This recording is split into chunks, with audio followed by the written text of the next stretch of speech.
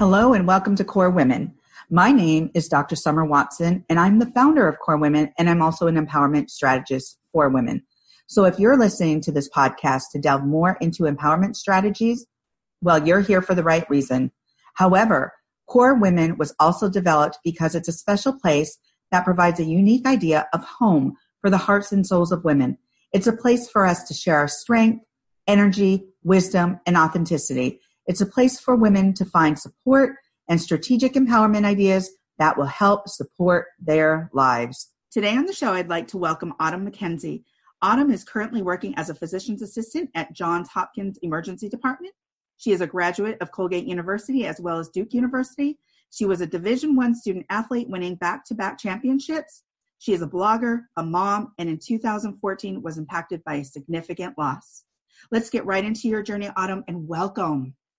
It is so wonderful to be here, Summer. Thank you for the invitation. It's awesome. Absolutely. Thank you so much for being on the Core Women podcast. Let's talk about your journey. I'm going to let you start because there's so much we can cover here. Your journey is exceptional, and yet you were hit with a significant loss. So wherever you want to start, let's start because, like I said, there's so much to cover. Let's start with a fairy tale ending. Who doesn't love a fairy tale ending? I thought I had mine. I had everything that I had kind of really hoped for as a little girl. I had tremendous schooling. I had an awesome career, found a stellar husband, had two awesome girls, and we took trips internationally. And that was my definition of, life and my fairy tale ending. And everything changed when my husband was diagnosed with late stage lung cancer and ultimately died, and it changed everything for me. So moving forward, I found God in a way I never would have otherwise during that time. And in that space, I just found a peace that I can't even explain to you. But I really believe that it's out of that I find the courage to speak to people about my journey, because I am so grateful for where I am now compared to where I was. Right. And I am grateful for just hope and optimism that I have now coming from a place where I thought I'd lost everything and everything I had rooted my identity in. And now I see life as endless possibilities. And I do that because, in part to model for my girls, but right. That can't be everything, because I know plenty of people who can't get it together for anybody. Right. And at that time it felt like, gosh, I'm looking at them, but I don't know. But I stand here a testament of God's love and just want to share my story with the world so that people know that change happens. And oftentimes things don't go according to your plan, and it doesn't have to be that drastic, but if you can get through it, and I don't mean around it, I don't mean brush it under the rug, you have to get through it. Right. There is wonderful things on the other side that I can't describe. Right. Well, okay. So I am going to take you back a little bit, because you've done so many things. And yes, you were impacted by this great loss, and yet you're working your way through it, and you've done so much, and you've juggled so much. So I do want to take you back, because you're a woman who has done so much already. And let's go back and let's talk about when was this epiphany? Like, I wanted to go into medicine. I want to be an athlete. I want to do all this stuff. Where did you begin as a young woman, as a young girl? Where was this, what inside of you said, I want to help people. I want to be in the human services arena. Right. I can't really pinpoint down to the point where I wanted to be in medicine, but I do remember, for a short period of time, my parents lived on a farm, and we had goats and cows and, ponds. And so I just love nature, and I just love living things. And I just really was interested in just life. And then that somehow turned into love for science. And then as I grew through science, I was just like the human body. And ultimately, medicine sounded like an amazing field to be in, and I'm pretty analytical, so it just was naturally for me to kind of take that path and move forward. I love to learn. Right. And where sports comes in, like, I guess I like to learn. I'm a bookworm, but then I have this other side of me that is competitive and likes games. And I started playing soccer in 6th grade. One of my friends' fathers coached the team, and it was called Vessel Magic, and we were pretty awesome. And we traveled over the northeastern seaboard. And then in high school, my knees started hurting me really bad, and I had a growth spurt. And I was short until I was tall, and I'm still not tall in the volleyball arena, but I was definitely taller than average. And due to a set of circumstances, I started playing volleyball, and I loved it. And I mean, to be honest, Colgate just came around at the right time, and they're like, we have amazing academics and athletics. And I was just like, but it's in upstate New York, and I was trying to get out of upstate New York, and I wanted to go to a big city. But Right. Little did I know that I forgot about my roots in nature, and that the campus is absolutely gorgeous. It's in the hills of upstate New York, and what has come of that experience and the relationships that I have and continue to reach out to alumni, it was a perfect place for me. Oh, fantastic. Well, it's part of your journey, and it's part of your history now. And it's, it offered so many things. Now, while you were there, you then decided, I'm going to go on to school. And how did you decide to go on to Duke and then, really get into studying pre-med or science? So I was a neuroscience major at Colgate. It was extremely challenging trying to balance that with the lab classes and playing volleyball.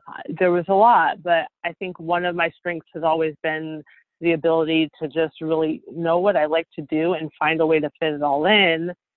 And knowing that I had always wanted to go into medicine, I always knew that postgraduate school was necessary. And when it came time for me to potentially consider volleyball as a career after school, while I kind of pursued that, I knew that I had always wanted to go back to school and practice medicine. I was introduced to the PA field, and I was able to be introduced to PAs across a bunch of different fields. I saw their work. It was tremendous. And one of them, she was an alumni of the Duke program. She's just like, it's amazing here. And so I set my sights high and prepared for it. And another tremendous opportunity where there's a ton of great people there that I network with to this day. And gosh, I met my late husband there. And I got married there. So there's a lot of warm memories that I have at Duke. Okay. My next question is, where'd you meet your husband? And you said at Duke. So What year in school were you? I believe I was in my first year of school, and I was at the School of Business. I don't know if I'm allowed to tell myself here. So they have networking Fridays after school, which they do not invite the other schools to. Oh. But I like to eat. I like to eat, so I can always find food everywhere. So I made friends in this place, and he wasn't at school there. One of his best friends went to the university. Went to Fuqua, and so that is how I met him. So still keep in touch with a bunch of people from his network that are tremendously supportive. But yes, it is there that we met, and that's how we ultimately got married in the Duke Gardens. Oh, wow. That is a really special place for you. So then life went on, you graduated. Did you get a job right away, or did you move? What did you do next? So I stayed in North Carolina for a very short stint. I realized that I really wanted to be closer to home. I I believe it was right around the time my mom had a little bit of health trouble, and driving from North Carolina to upstate, while it's possible, was a lot further than, it's not like get in the car and you're there soon. It's like get in your car and you're there eventually. Right. So I spent some time in the DC area after undergrad and before I went to, after undergrad and before I went to grad school. And so going back to that same area after that time seemed like a natural place to go, because I kind of switched kind of fields, and it got me within 5 hours of home, which for me is like, you can hop in a car and you're there the same day, not too far away. So yeah, that's where I went back to. Gotcha. Okay. And then your husband then found a job here. You were both here. And then the diagnosis. So how did that come about? How, you're a clinician at this point. You're also just a spouse. And here you are. And you've got this diagnosis. How did you confront that? So there's a little bit more bouncing around in there. So from there, I moved to Chicago because he was in business school at Northwestern. Gotcha. And then we moved to Indianapolis after the financial crash. And then we had a child there. And then we moved back to the East Coast because, once again, I was on the East Coast, and it was just like, well, I bet I met this guy. And then I was just like, well, I need to get back to the East Coast. So yes, we made it back to Maryland. Gotcha. And that is when we were just getting settled here, and he developed some pain in his chest. And there was an X-ray that was done that showed a terrible mass in his chest that, the workup ultimately was less than ideal. But I'm sorry, what was the end of your question? You asked me, what did life look like at the time it happened? I had a 1.5-year-old and a 2.5-year-old. They were itty bitty still. And in my mind, I was just like, this is impossible. Like, I saw the big, huge thing in his chest, but I'm like, I need another explanation outside of like anything life threatening. Right. And clearly, ultimately the diagnosis is what it was. But even when we received the diagnosis, it was, I'm, renewing my faith. I'm believing in, this big fat miracle that seems impossible, but and this is where I had to take off my clinical hat. Like, clinically, like, it was doom and gloom on paper. Right. But if I take off that hat and I'm a wife and I, have faith, I'm believing in the impossible. And when you believe in the impossible, you don't care how it really happens. There was a stretch where there was a good plan on paper, meaning he had his primary disease in his chest, and when the disease gets advanced, it means it's in different parts of your body, but the places where it was in distant parts of his body, there's like one little itty bitty place. And so they went in with, guns blazing and said, he looks like a picture of health on the outside. Let's figure out if we can, fix this. So there was surgery, there was radiation, there was chemotherapy, and the hopes were that they could get him to a place where he was cancer-free, take care of it on all levels. Right. And I was working at one hospital, and my workload was pretty tremendous in terms of my schedule was all over the place, and we had to have these appointments. And even before this happened, he was pulling for me to get like a more 9-to-5 type thing, because I work in emergency medicine and my schedule's all over the map. Right. And I, in the midst of that, found an opportunity where I could have a more stable schedule, but it was after we had the diagnosis, and I was like, I don't want to change anything. And changing everything meant, changing health insurance and changing everything. Right. And I was willing to do that because we were embarking on a new journey. Like, he was going to be cancer free. We were praying for that miracle and hoping that this was it. And literally the first day of my job, a couple of days prior to that, he had a conversation with one of his doctors about, where he was talking to me about it, that when he was reading bedtime stories, that he was having difficulty saying the words. He's like, I just couldn't get them out. I knew what they were, but I couldn't say them. And I got a lump in my throat, and I'm like, no way. Oh, no. And ultimately, that first day of work for me at my new hospital, where we were going to have a fresh new beginning, he was diagnosed with cancer in his brain. So that was really tough to really stay hopeful at that moment. Right. And that was something. That was just like another gut punch.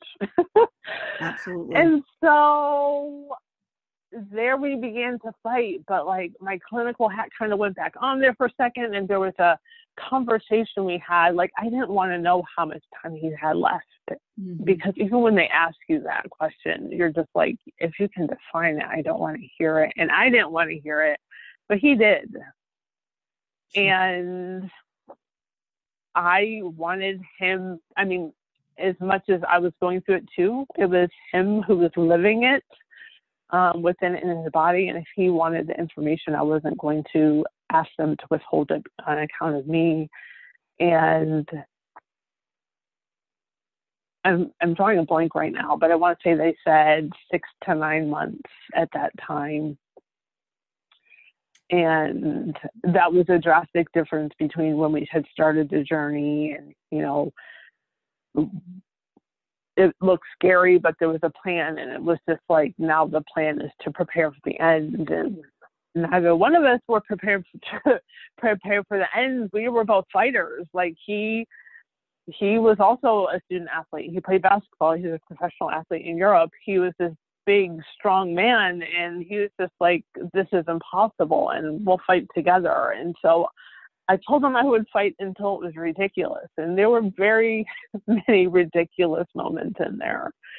But, I mean, even to the point of him being in the hospital on life support at the end of his life, and just and seeing his frail body and being like, God, anytime now, like, and I don't want him healed in this capacity. I want like some big, ridiculous, giant, you know, can we rewind time? Right. But, yeah, it wasn't meant to be. And right. I sat in that moment for a long time.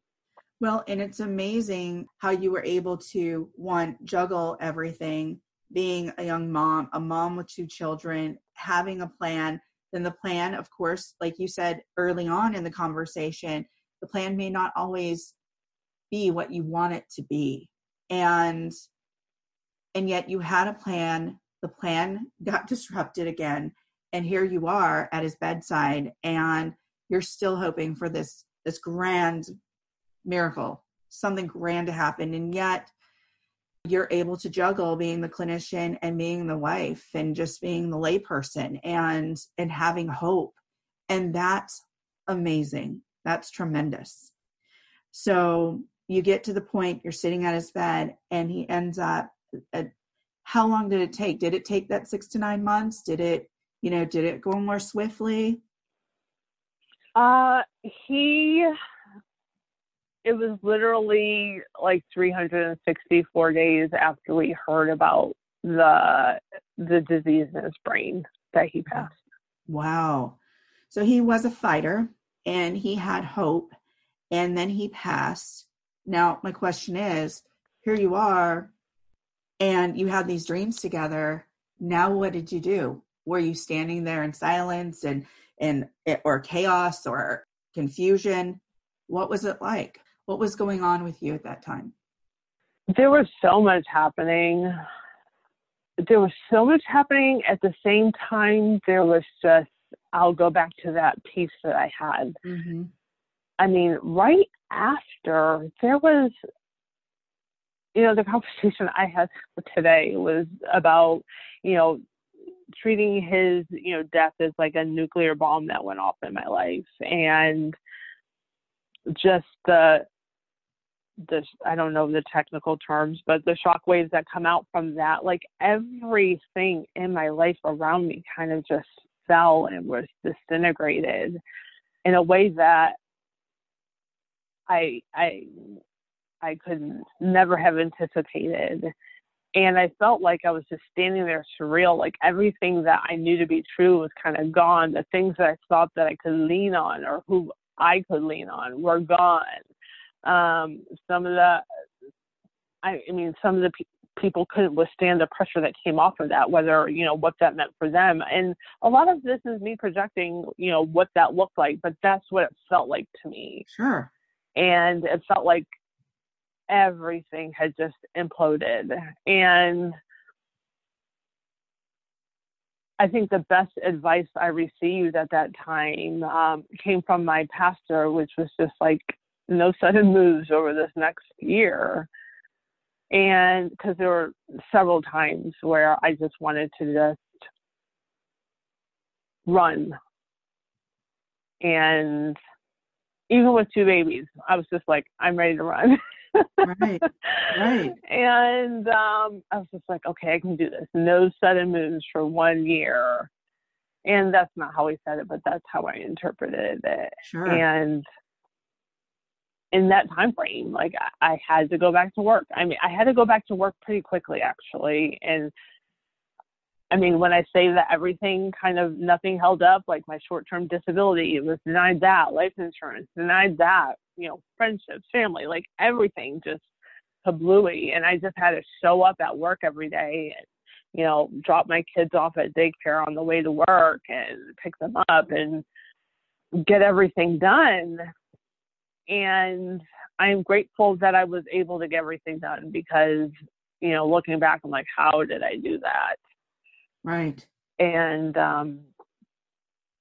knowing that, again, I mean, I keep pointing to God because I just know that during that time and all the things that happened, as capable as he has made to be, like that exceeded any abilities I had at the time or have. So, I mean, early on, I was just trying to stay the course. And, one moment that strikes me as a pivotal moment for me is I was trying to, I don't know the right words. I was trying to appeal the life insurance denial, and I had left the lawyer's office, and at that time there's just like there's nothing we can do. And so for me, in that year where I was just trying to hold on and stay and keep going, knowing that there is something on the other side, and like there's some relief. But for me, part of that was like, oh, they'll realize like, oh, we made a really big mistake. Like, of course you get this. And it didn't happen. And I got into my car just like sitting there in disbelief. And I turned on the ignition of the car and I had the radio playing and the words came out, your life is not falling apart, it's falling into place. Oh, wow. And I was just like, wow. And tears just poured out. Right. And, the rest of the song was equally beautiful. And it was just amazing. If I could even recall the lyrics, like, when you're on your knees and the answer seems so far away, you're not alone. Stop holding on and just be held. So in that moment, when I felt like everything was just falling apart, it was just like, hold on, like there's better days ahead. And at that time, my word at that time was believe, because I believed in God's plan for me, even even after he passed, I said, if I'm going to believe in the plan, I have to believe in it 100%, miracles aside, like there's a plan and I'm a part of it and I'm just going to have to stay the course. And that's where I am. Wow. Autumn, that is such a brilliant and beautiful story. And while you're sitting in the car, that you can even pull from turning that ignition on to the radio being on and pull those words out and think, wow, there is a plan, hold on. And that's the funny thing, because many times people will look at somebody like you who has gone off to school, they've created a profession for themselves, they had this beautiful family, they had this husband, and they look at you and think, she's got it all. She's got everything. She's strong. She can hold it together. She can juggle a million things. She's got it. And when things happen, like loss, and loss in several different ways, there can be a loss of a human being, there could be loss of life, there could be loss of, just a loss of lots of different things. However, at that time, because you were saying, everything started getting a little fragmented, family, friends, job, things, and you were still looked at as strong, you can keep it together. But who did you go to? Yes, a pastor for help. Did you have other people that you went to for support? Yes. I mean, I can't discount the community that I did have around me. I can't say that everybody ran. There are some very pivotal people that helped me through a very tremendous time. And I think most often it came from places I didn't necessarily expect it. Right. Does that make sense? Yes, it really does. Really does. And I see that they were there. And I see that because sometimes the expectation that you have of other people that will come, you think that they'll be like, oh, they'll be around. Yes, that person will be around. But we don't understand when it comes to such impactful things that sometimes those people may not know how to cope with such a strong situation, such an impactful situation. So sometimes you'd be surprised at the support you get from those exterior support systems. That's spot on. And I believe that, yes, it comes out of a place of just not really knowing what to do. And I'm sure I wasn't the easiest person. I mean, how do you deal with a strong-willed person at a time when, they're down? It's not like they're not strong-willed anymore. And right. I mean, I'm sure I was a handful. Right. And so, I mean, I will laugh about it if other people laugh about it with me. Right. But well, and there's good, you're absolutely right about that. Your personality doesn't change. Your personality is pretty set, so that's not going to change. But what has changed is the factors around that and the factors around life. And sometimes they're just not logical. And sometimes you just have to be faithful, and put your faith into something, and have the courage to continue, which you did. And you've continued on, and you're still practicing, a medical practitioner. You're still a mom. You have created a blog. You are still on your process of healing and going forward and creating your journey. So let's go forward and tell us about what you're doing now. What I'm doing now. Yes, all those things still exist. I am in a place where I am super excited about 2020. I mean, along the way, after that first year, I was just like, okay, I made it. So I'm going to start making decisions. And I was like, wow, I'm in no place to make a decision. And I thought that I was maybe like 80%. But then the next year would pass and I was just like, wow, I was totally at 30% last year. I might be at like 75% now. And then another year would go by and I'd be like, okay. So I finally feel like I'm at a place where I'm like, I'm there. And is this going to be a lifelong I don't want to say issue. Is this going to be something that I take with me? Yeah. Like, I'm in a place where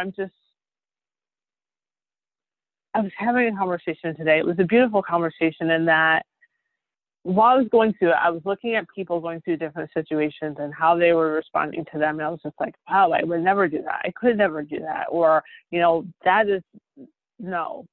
And I find myself in a place where I am doing some of the things that I never thought I would be doing. A lot of them, actually, most of them. Meaning sitting here on a podcast with you, Summer, this was not something that was in my cards at all, ever. Really? Yeah. Wow. Well, you're doing amazingly.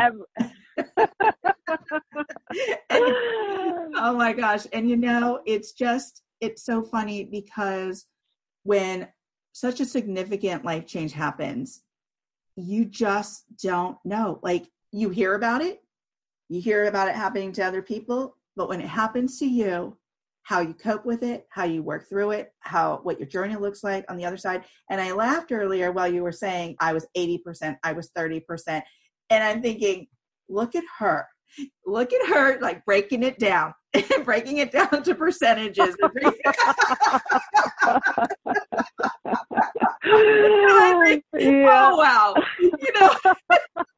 The logical lady. So it's like, you taught me. Breaking it down, and I think you just don't know. And yet here you are. You're standing, you're doing things that you wouldn't have imagined you would have done before. And it's special and amazing and spectacular. And you're having the courage to continue your journey, creating it the way you want it to look, the way you want it to be. And that is so exciting. It's such an exciting time for you. It is an exciting time. And so much so that, like, if I can encourage other people to affect change, and when I say affect change, I mean meaning exert on other people to push and be different and get out of their comfort zones or pull themselves out of it. Because, again, I never would have done this if not for what had happened to me. But if it had to happen and I'm here and I'm like, wow, I see life so much differently now. So much. And I have to share and I have to give and I have to encourage, because I think often we take this life for granted. And I look back at what I had hoped to do for myself, and I was pretty selfish. Like the fact that, I got my little family, I'm set, I'm good. Let's just ride out into the sunset. Like, we have a big, huge world out there. And in that world is full of people going through a variety of circumstances, of a variety of magnitude that impact them in a variety of ways. And we're living life like this cookie cutter life. Like, that is what the end goal is. And it's not bigger than that. And it's about bigger than all of us. So if we can find a way to shake it up and wake up and do a little bit more living. And that's where I've started speaking about, like, urgency and intention, because, tomorrow's not promised.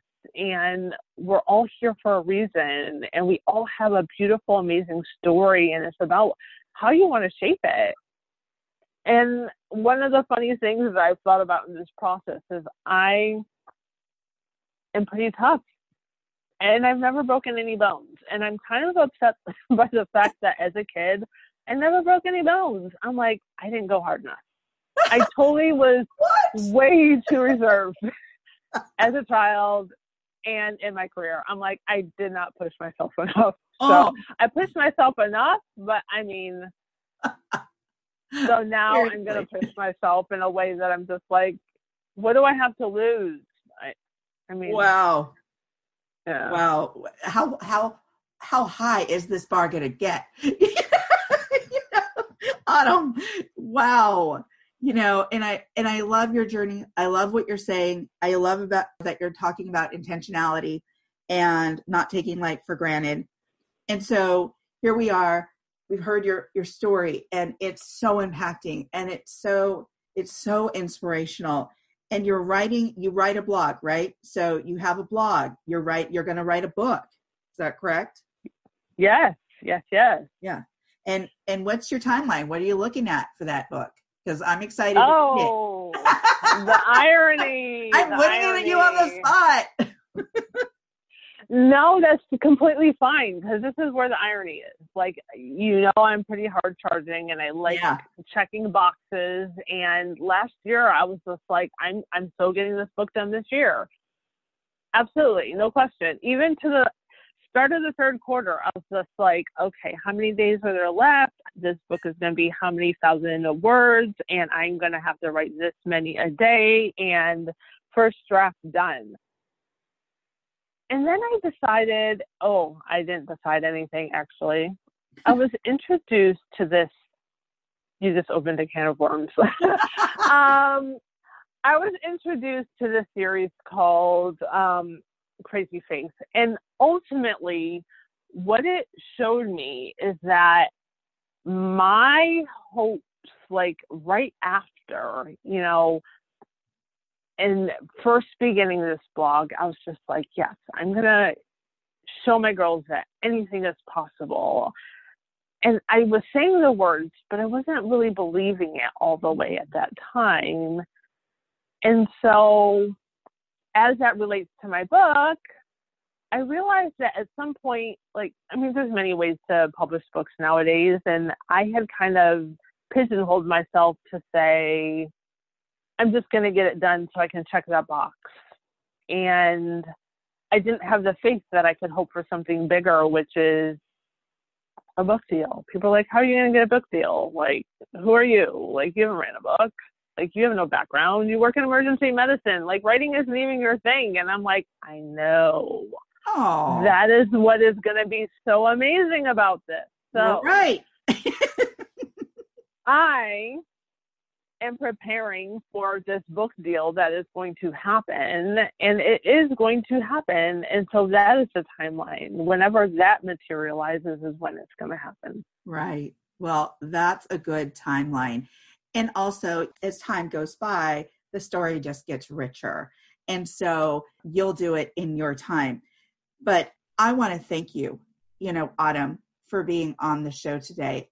You've had the courage to tell your story.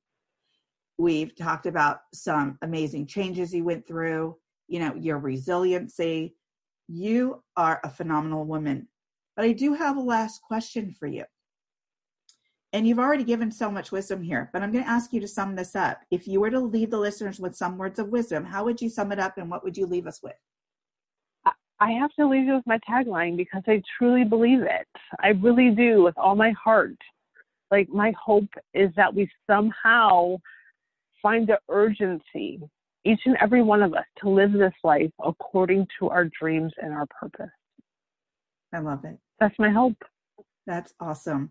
Well, thank you, Autumn, for joining me on the Core Women podcast today. I am truly honored to be here. Thank you for having me. It's been tremendous. And you've made me dig a lot deeper than I've had in a while. So thank you for the look back to just be more appreciative for where I am right now. I really do. I appreciate it. Well, thank you so much for having the courage to join me on the Core Women podcast today. If you'd like to know more about Autumn, please follow her on Instagram at Roadmap to Your Dreams, and on her YouTube page and at autumnmckenzie.com. If you need a strategic empowerment coach, contact me. If you want to tell your story of empowerment or how you have reconstructed your life to drive change, send me a video or an email of your story, providing permission to use it on my social media platforms. If you want to be featured on my podcast, reach out to me at info@corewomen.com. I want to hear from you and to get to know you. You are now part of the Core Women home. Let's get to know each other. Let's learn from one another. Please follow Core Women on Facebook, Instagram, and Twitter. Please let your women friends know about this podcast. If you write about Core Women in your social media posts, please hashtag Core Women. This is all about women. Thank you for taking the time to learn more about Core Women, and please stay tuned for continued growth of the Core Women movement. Let's grow and drive change together.